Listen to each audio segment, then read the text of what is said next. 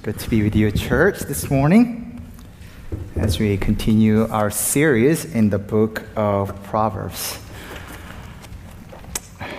I'll dive in right away. Just about last month, I would say, it was sometime in June, I went to my annual physical. Don't you have some of those? So I went to my doctor, who's been practicing family medicine for 40 years, a Jewish man, a great guy. And then after the nurse draws blood, the doctor comes in. And then he asks all the right questions. Jen, are you eating well? How's your diet? Jen, are you sleeping well? Do you exercise? What's your stress level? I'm like, all the right questions. I answer accordingly. But then doctor asked a question that really threw me off, really caught me off guard, surprised. And then he asked, Jen, do you have any weaponry harmful possession in your household? And I'm like, that's a personal question. What does it have to do with annual physical? So I was like, why are you asking me that? But then my doctor responded by saying, Jen, I actually asked that question to every adult, including teenagers nowadays. These days, depression and despair is so rampant that I'm almost saddened that I have to ask this question to all people. When he said that, I was really surprised. That was the last expected conversation I had for my annual physical. But my doctor understood the importance of mental and emotional health when it comes down to physical health as well. So we had quite a bit of, it was rather surprising annual physical I had this year. As you might have picked up already, today's topic that we're going to talk about is such a dark issue. The despair, here what Proverbs calls it a crushed spirit, and more commonly known around us as an issue of perhaps broken heart, anxiousness, despair, depression, from all different ranges that we use certain terms as. This is not in a sense, foreign topic to many of us, as it is close to our hearts for many of us. And this is how we are going to go about it. So you got this little sheet of paper. We are going to walk through those Proverbs. First, we will do that. And after that, we are going to turn our Bible to Psalm 88 and do a case study of how a depressed man really looks like, how that can really be devastating to our soul. So that's what we are going to do. So have a sheet of paper, have Psalm 88 open. We'll jump into the last 10 minutes or so. But having said all that, I want to just bring all of us together. Just because you have heard this sermon, it does not mean that all of a sudden your life will be walk in the park. It does not mean that this will solve all your problems at all, by no means. And this is not just intellectual issue, but something that's very close to many of you. You either are dealing with it, whether you want to call it anxiousness to all the way to depression, or you know your loved one who are walking through a very, very, very dark season. I only pray. I know my words will fall short. I know that. I can barely scratch the surface. But I do pray that God of comfort will draw near and mend your broken heart. As your heart breaks over your own deep, agonizing sorrow, or as you watch your beloved one suffer in this difficult season. So, I'll take a broader sweep at what Proverbs had to say, but let's go and dive in. As you dive in, I only pray the Lord will do the work in your heart. We'll approach it this way. First, we'll talk about what is this all about? Crush the spirit, Proverbs talks about. What is this all about? We'll talk about its scale, its pervasiveness, and its cause and effect of crush the spirit.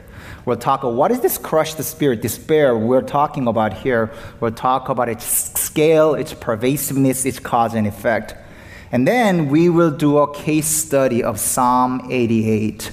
It's a very unique psalm in the entire Psalter.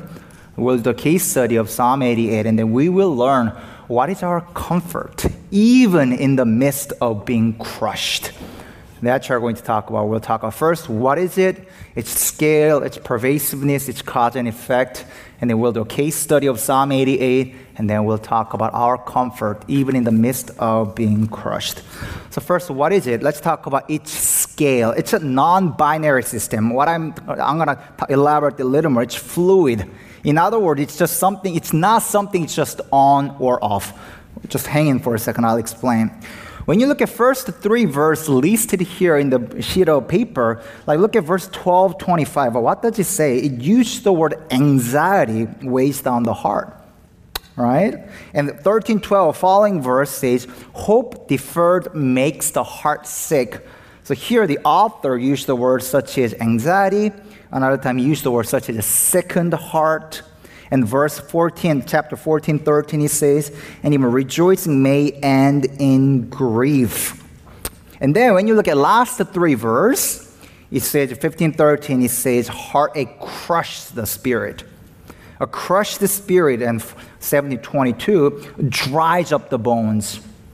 18, 14, crush the spirit, who can bear?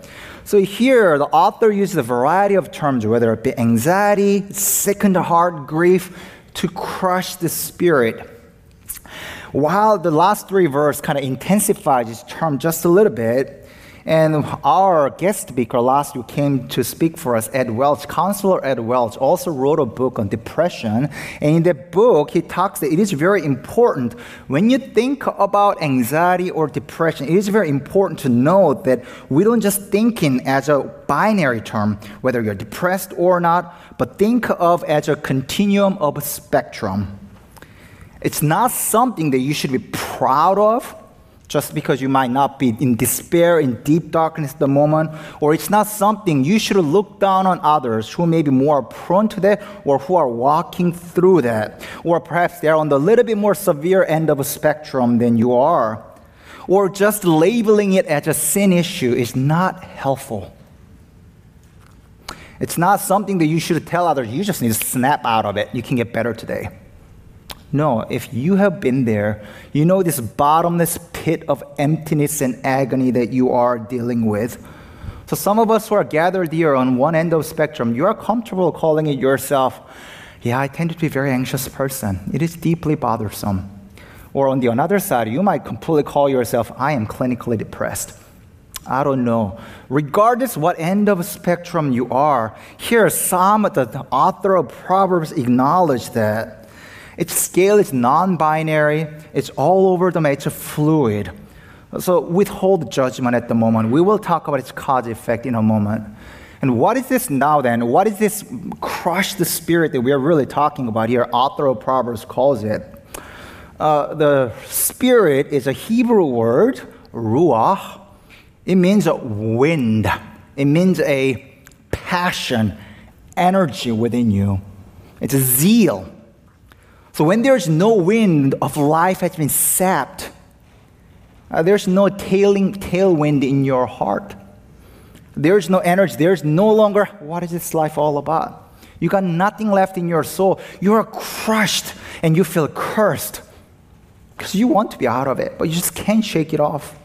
There's no passion, no zeal in your heart to keep going, but all you feel is deep despair and darkness. When your soul is crushed, it's deeply paralyzing. And sometimes one of the most difficult things that you realize when you're in this state, that especially when you walk through a prolonged season of life, you don't even recognize who you are anymore because you're numbed to it. You only look back the weeks before or months before, perhaps years before, and I say, I used to be a different person. What am I now? I'm so numbed to it. Crush the spirit, who can bear, is author talking about. There's no more tailwind of your life. Nothing left in your heart to keep going. Hope has been vanished. Darkness is all you feel. That's crush the spirit says. Let's talk about how pervasive this is. When you look at this 14:13, here the author of Proverbs tells us that this is not the matter of if, but matter of when. Look at 14:13, what it says. Even in laughter, the heart may ache, and rejoicing may end in grief. That means that even in the middle of great, great circumstances, when everyone is just smiling and laughing, you may be laughing too, just in a moment, you also feel, but I am empty. This is hard. You might feel great today, you might rejoice today, but tomorrow it might end in grief. You just never know what the life can quickly turn into. And this phenomenon, whether you want to call it a pervasive anxiety, a despair, crushed spirit, depression, it's so pervasive. The Barna Group is one of the research firms that does a lot of those research and statistics. They did their largest ever research done in millennials especially. They did over 3 in 10 said they often feel sad and depressed. 39%, almost 40%. 4 out of 10 almost. And lonely and isolated from others. 34% said that. The sobering reality is this was pre-pandemic. And during pandemic, it only accentuated. One research said depression among adults in the United States tripled in the early 2020 months of the global pandemic, jumping from 8.5% of all adults before pandemic to a staggering 27.8%. And new research from Boston University School of Public Health reveals that the elevated rate of depression has persisted into 2021, even worsened, climbing to 32.8% and affecting 1 in every 3 American adults. That means there are a whole lot of us who are sitting here, whether you are in denial, whether you're just not comfortable with calling it, there is that paralyzing anxiety, that consuming anxiety that within you that's affecting, debilitating your life. Either you're dealing with it or someone you know are dealing with it, your closest friend, your closest family member are dealing with it. This is not a foreign issue. And I, even as a pastor, don't dare to speak up here, this is your issue. I'm so much better than you. By no means. Actually, I am more prone. The same research, Barna says that in 2020, roughly 3 in 5 pastors, 59% said that they have struggled with depression during their tenure of ministry. That number has grown significantly to during pandemic even worsened. Do you see how pervasive this is? This is all over the map. Now, so let me take just one step back. Let me give you a little biblical perspective about its cause and effect. This is one of those areas we just cannot afford to be reductionistic. So I'll try to take a little bit broad sweep at this issue, but withhold any judgment. I'm going to have some pretty strong words to many of us just in a moment. There are many causes. This is not comprehensive cause, but I'll list a few. First, I say very, very carefully, but yes, sometimes it can be a sin issue. For example, when you look at the David and Bathsheba example, after David commits great adultery, prophet Nathan comes to confront the King David. And after that, he was deeply remorseful and depressed. And when his first son was about to take away, he was in deep, deep, deep sorrow. Now, perhaps this is the reason why oftentimes Christians just call every depression they say just sin. Hold your thought on that. There's much more than that, yes, but sometimes I've seen that. I've walked through a few church members in the past and present who are deeply in dark pit because of their ongoing struggles. It can happen. Having said that, it can be exactly opposite of sin issue. In fact, because you're pursuing the Lord so hard, sometimes you can fall into great darkness. What I mean by that? Let me give you an example of another wisdom literature book of Job. When you read earlier chapters of book of Job, if you read it carefully, it is not Satan who just goes about. Actually, Satan was just roaming on earth, but it was God himself brought up Job to Satan. Hey, have you considered my servant Job? There's no one righteous than him. In fact, because he was pursuing the Lord so hardly, all his might, God was like, there's no one like him. And a lot of torment and trial came as a result. He was so depressed during that time. Another example, Prophet Elijah. He had literally mountaintop experience defeating Baal prophet. They were like calling down fire, nothing comes up by Baal prophet.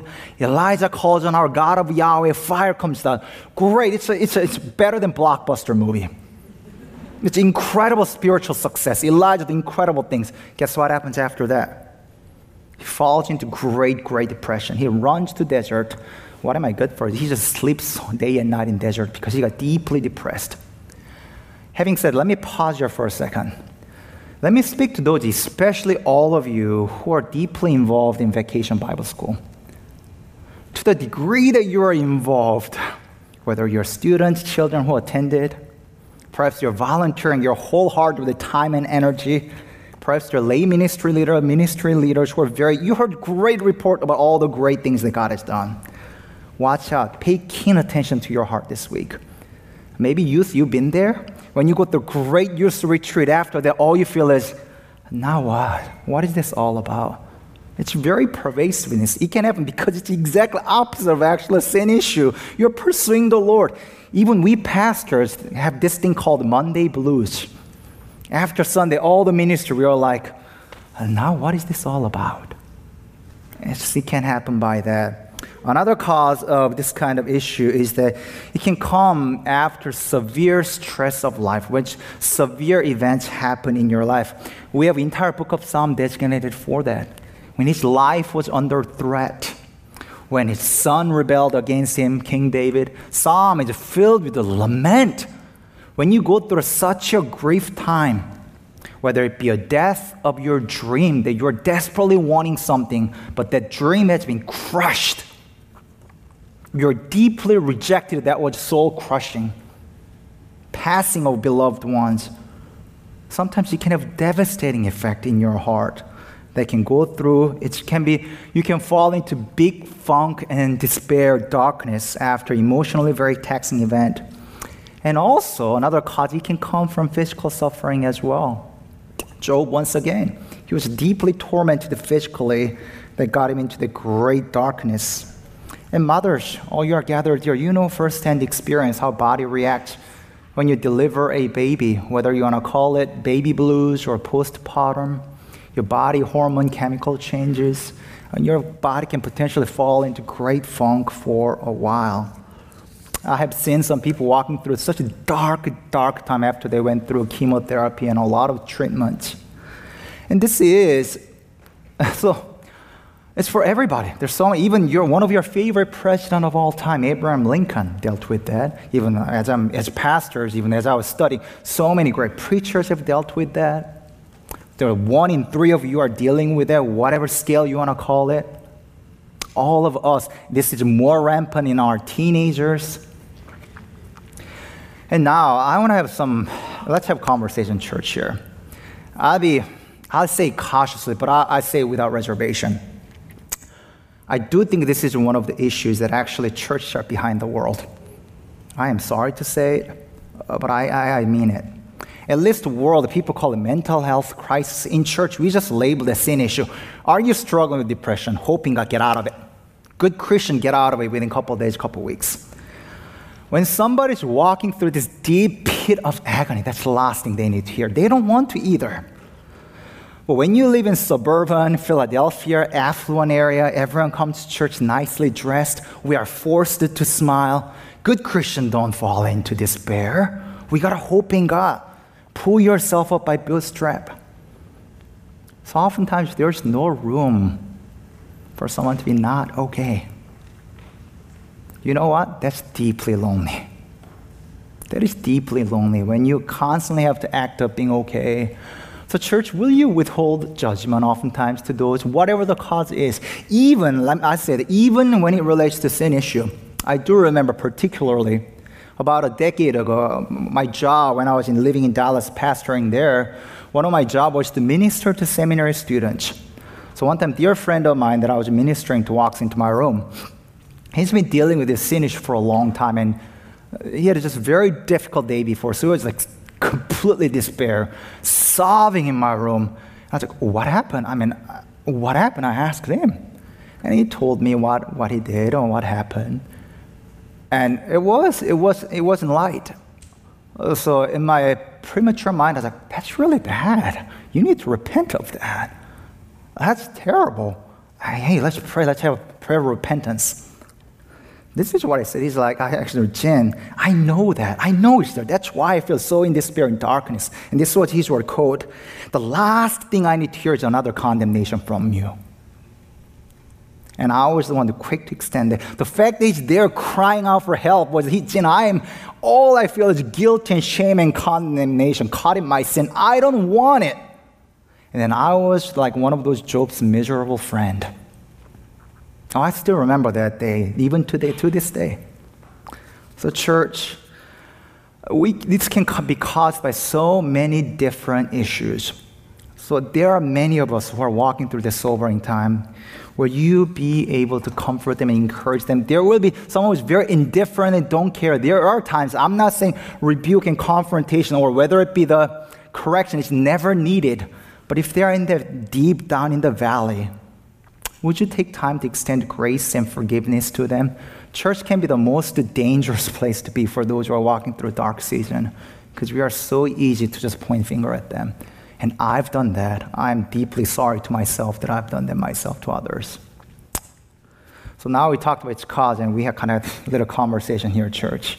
Let's talk about its effect, how it affects us. Look like 2 verse 15, 13, and 17, 22. It says the heartache crushes the spirit, dries up the bones. How does it affect us? It has hijacking effect. It kind of almost overtakes us. When the scriptures say that crush the spirit, dries up the bones, it is talking about a slow death. Heart is cheerful, heart is good medicine. When your heart is filled with the hope and joy, it will affect even your physical life. When your spirit is crushed, even the external circumstance may be going phenomenal, you are dying every day because you are just crushed. As I think of the last 5 years, even in my personal life, I do remember 2 instances that I desperately wanted to get out of. But I just could not snap out of it. I was like, man, I've been thinking about this. I've been overwhelmed by this for a couple of weeks. Very dysfunctional. I want to be out of it. Why can't I be out of it? It just kind of hijacks us. It kind of overwhelms us. You try to get out of it, but almost overtakes us. Dr. Kay Redfield Jamieson is an expert in maniac depression, illness, and she has also experienced its debilitating effect in firsthand. This is what she writes about her personal encounter.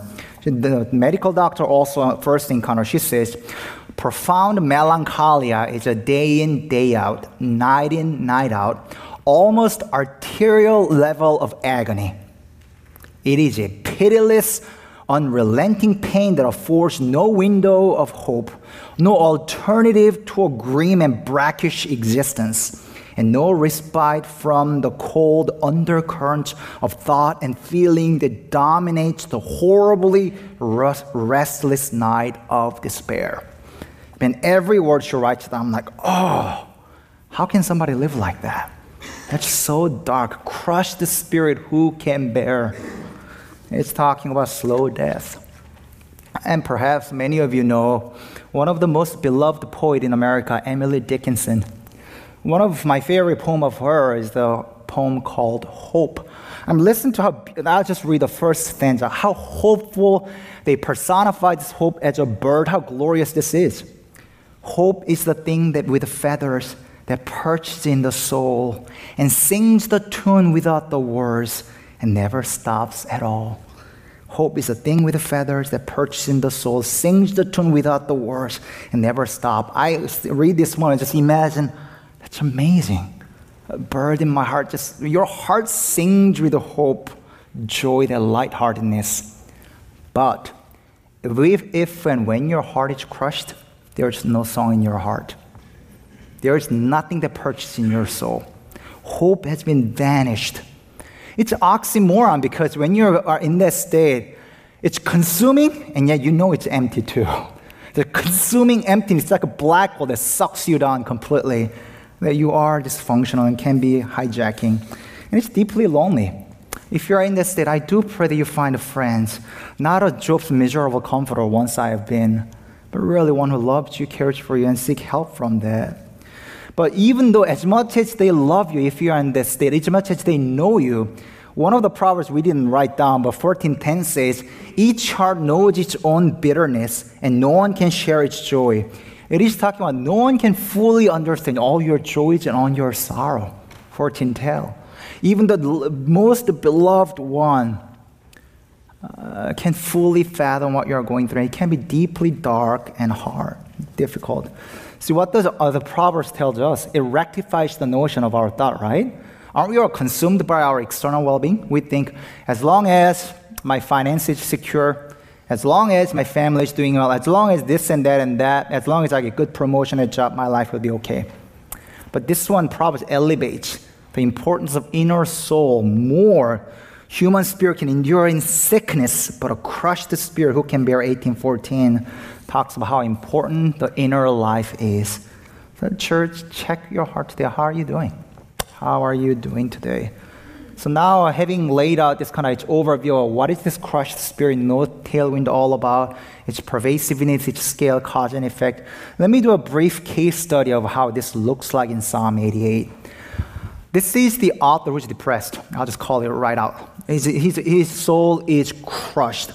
I mean, for sake of time, I'll only read a selected verse, but if your Bible is open, follow with me. How devastating each state is. Psalm 88, verse 1, it says, day and night I cry out to you. Verse 3, I am overwhelmed with the troubles. Verse 6, you have put me in the lowest pit, in the darkest depth. Verse 9, my eyes are dim with grief. Verse 13, but I cry to you for help, Lord. 15, from my youth I have suffered and been close to death. I have borne your terrors and I'm in despair. Verse 18, darkness is my only friend. Isn't it sad? We don't exactly know what Haman was going through. That's the author of this psalm. It's not H-A-M-A-N, the one who's listed in the book of Ruth, but this is H-E-M-A-N, different Haman. Why do I read and do this as a case study? Cheltenham, first, I want to let you know that even your darkest night can be used by God. Your darkest night is not wasted. What do I mean by that? Haman was actually known as a very, very wise man. When King Solomon's wisdom was compared to, it was compared to Haman. 1 King 4:31 tells us he, Solomon, was wiser than anyone else, even wiser than Haman. This was a wise, wise man. And he was actually a songwriter, a musician, a poet who was appointed for public worship. He was a worship leader. 1 Chronicles 6:33 states that Haman was the musician in the tabernacle of God. 16:16 tells us David told the leaders of the Levites to appoint their fellow Levites as a musician to make a joyful sound with a musical instrument. 16:17. So the Levites appointed Haman. He was appointed to write the most joyful music unto the Lord. He was part of this guild that wrote a lot of psalms, especially Psalm 40s and 80s. This group of people wrote a lot of great joyful psalms. What am I trying to say here? But at the same time, he wrote one of the darkest psalms in the entire book of Psalm, if not the darkest by far. Perhaps because he is in the darkness, darkest of dark, he can also write the most joyful music unto the Lord. A lot of artists can be that way, too. I've seen that.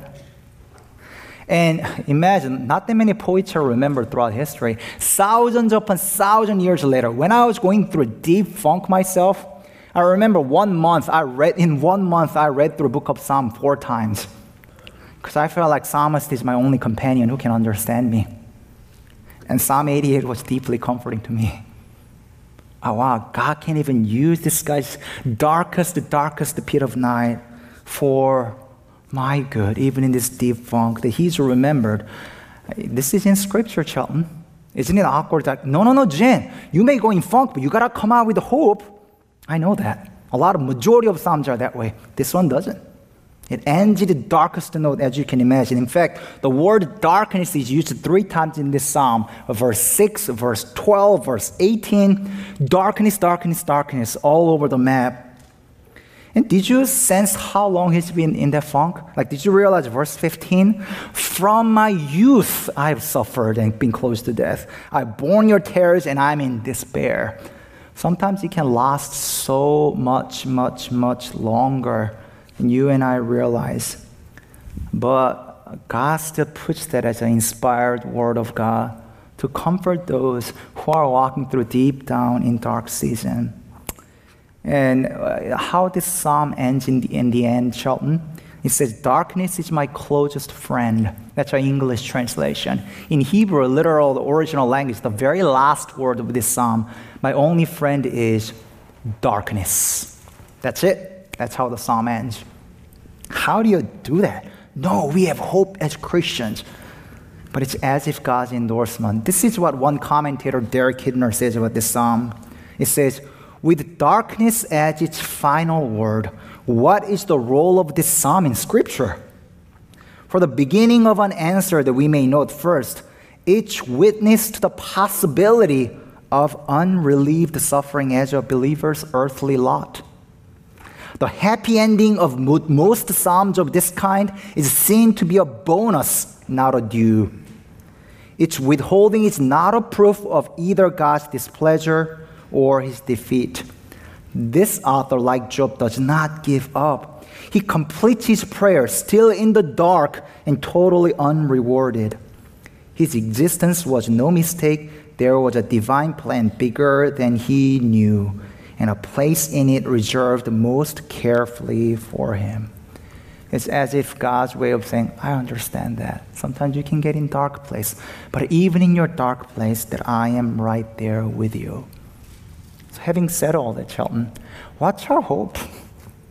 What's your comfort if you feel like all your friend is darkness in the bottomless pit of agony today? You must look to the cross. Did you realize Jesus did not die saying all is well? No, Jesus also died in darkest of dark. He was in despair when he died. Do you realize that? When he cried out, my God, why have you forsaken me? No, you're a Christian. You should die well. You should be praising God when you're dying. Jesus didn't die like that. He died in despair. All his life, he knew the ultimate fellowship with God the Father. But at that moment when all the sins were laid upon him, here Psalm in 88, the author feels like darkness is his only friend. But at the cross of Jesus Christ, darkness was his only friend. He was descending deep to ultimate darkness, cosmic darkness for our sins. If we have a Savior who saved us, who have given us the greatest news and hope through his darkness, all its absorption of our sin, my friends, all who are gathered to hear, I want you to take heart. All you are feeling crushed in despair, in agony, all you are in the sorrow for much longer than you would realize, Shelton, I want you to let you know you have a friend.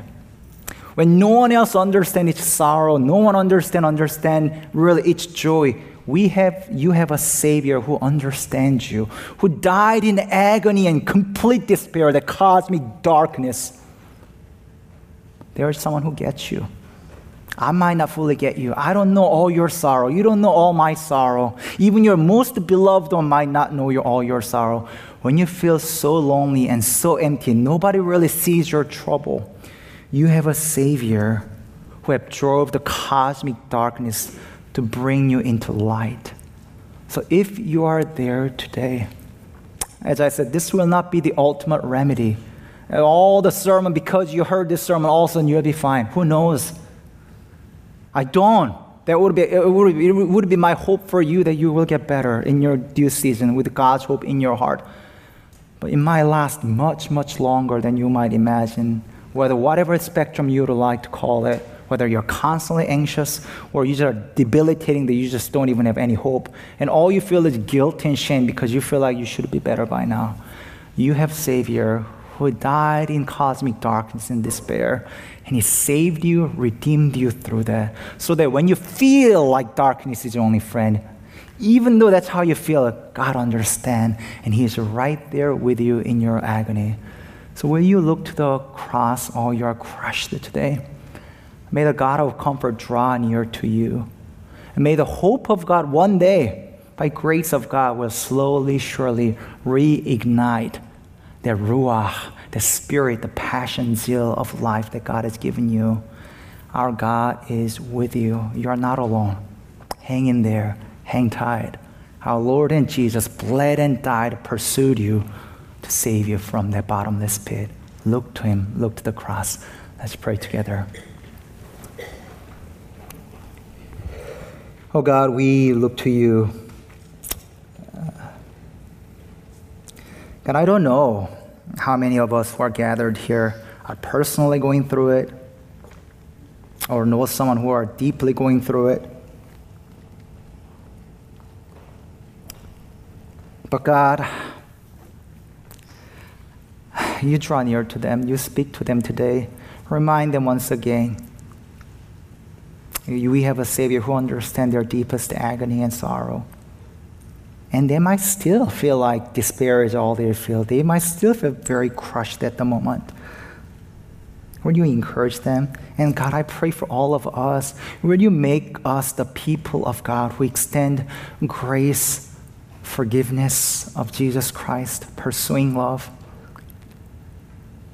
That this may be a safe place for many who maybe are walking through a very, very pervasive and darkness time, that they can openly share, this is what I'm struggling today.